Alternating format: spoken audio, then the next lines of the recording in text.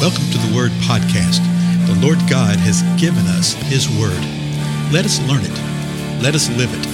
Let us rejoice in it. Spread the Word.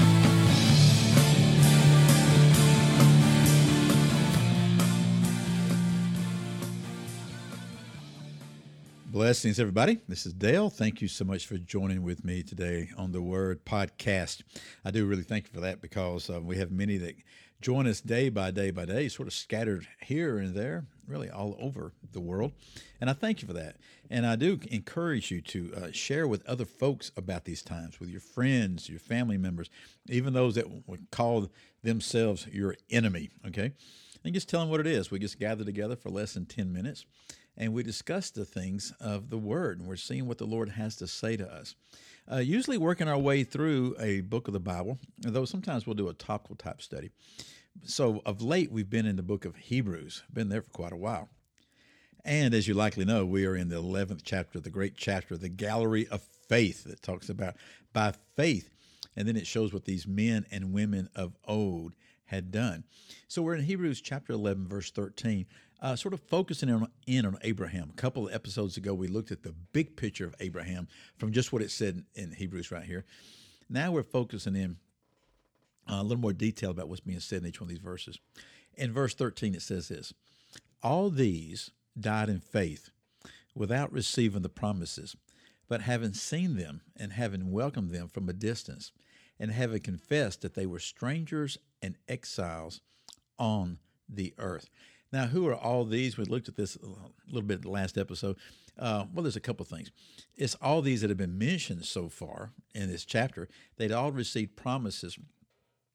They had all died, save for Enoch, without receiving the totality of the promises, so they received a portion of it. Abraham's a great example of it. He walked upon the land. He never received all the land. He was told that he would have offspring as numerous as the stars of heaven and the grains of sand on the sea. He did have offspring that he saw, not innumerable like that, but he saw the beginning of that. But he also knew that the land upon which he walked was not the final country. And that's what's being talked about right here. Verse 14 says this: for those who say such things make it clear that they are seeking a country of their own. Okay, they confess that they're strangers, exiles on the earth. One term was aliens. Remember that? They're described as being aliens in the land. Verse 9 said this: by faith he lived as an alien in the land of promise. It was the land of promise. But even when he was living upon the land of promise, he was still an alien there. And he's there with his son Isaac, with his grandson Jacob, and their extended families are growing and growing, but he's still an alien. And so he said that they would acknowledge this, okay? That make it clear that they're seeking a country of their own. Now this gets clarified in the next two verses. Verse 15, and indeed, if they had been thinking of that country from which they went out, they would have had opportunity to return. So he's saying this: if they'd gotten to the promised land, they were living there, but they were thinking about the country from whence they had come, they could have turned around and gone back. Okay, they could have had opportunity to return. They could do that. Why didn't they? Verse 16, Hebrews chapter 11. But as it is, they desire a better country, that is, a heavenly one. Therefore, God is not ashamed to be called their God, for he has prepared a city for them. Isn't that interesting? God's saying that I'm not ashamed to be called their God, because they did what? They desired a better country. The better country is a heavenly one. Even when Abraham and his wife and the whole family were living upon the promised land, even when they were there, their focus and their attention was upon a better land that was yet to come. In other words, their eyes, their attention were upon the Most High God. And they lived by faith in light of that. And because of that, God was not ashamed to be called their God. Tell you what, let me encourage you to do something. Go back and read Genesis chapter 12 and Genesis chapter 15, where it shows us how God called Abraham out of the land from where he was. It shows us in 15 how God made covenant with Abraham. He promised him some things in chapter 12.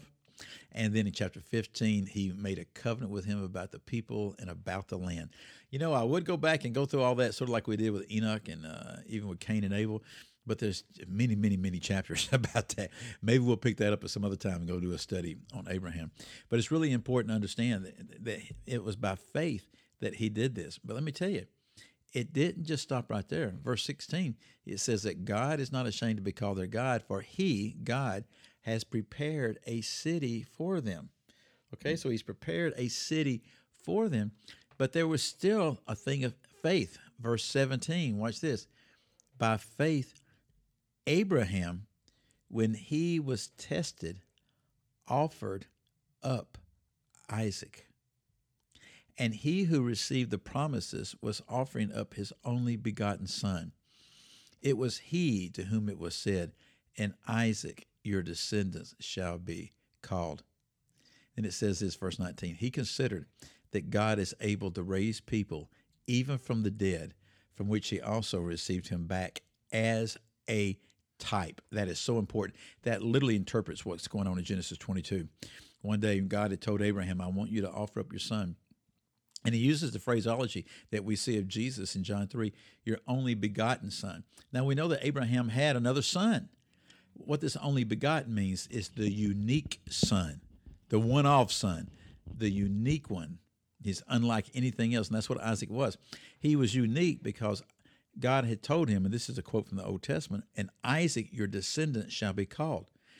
God had told Abraham that it's going to be through Isaac that the promise will come. It will be through this line. So what did Abraham do? He went, and if you read the account in Genesis 22, he's literally got the knife in his hand and is about to sacrifice his son. And his son was not a little child. Okay, he was old enough to carry the wood. We don't know how old he was, but he would be old enough to flee. He'd likely be old enough to fight, okay, to resist this. But here's what Abraham was thinking, verse 19. He considered that God's able to raise people even from the dead. See, this interprets what's going on. If you read just Genesis, it doesn't make any sense. But here, you don't know what's going through Abraham's mind, but the Lord tells us in the book of Hebrews, from which also he received him back as a type. Here's what Abraham was thinking. Isaac is the one that God had promised. If God tells me he wants me to sacrifice him, I will sacrifice him. If I kill him, then that means that God is going to be able to raise him up from the dead. And the knife is in the air, and the Lord, the angel of the Lord, stops him. Here it tells us that Abraham received Isaac back as a type, T-Y-P-E. In other words, by Abraham doing that at that point in time, it was as if he did kill him. And God was saying, now you receive him back. God actually says to him in Genesis 22, now I know that you love me and that you serve me. God knew that all along. Okay? Now, Abraham knew it too. But that's literally the reason he did this. He says, if God gave me Isaac, and this is the line, this is the one that the promise is going to come through, if I'm required to offer him as a sacrifice, then the Lord will raise him from the dead and receive him back as a type what? Of the resurrection from the dead, of what was going to happen with Messiah many hundreds of years later, okay? Of what was going to occur. That there would be a resurrection from the dead, the Lord Jesus Christ. Abraham and Isaac are a typical picture of exactly that. It's an amazing thing, is it not? Well, again, I thank you for your time. I'll see you on the next episode.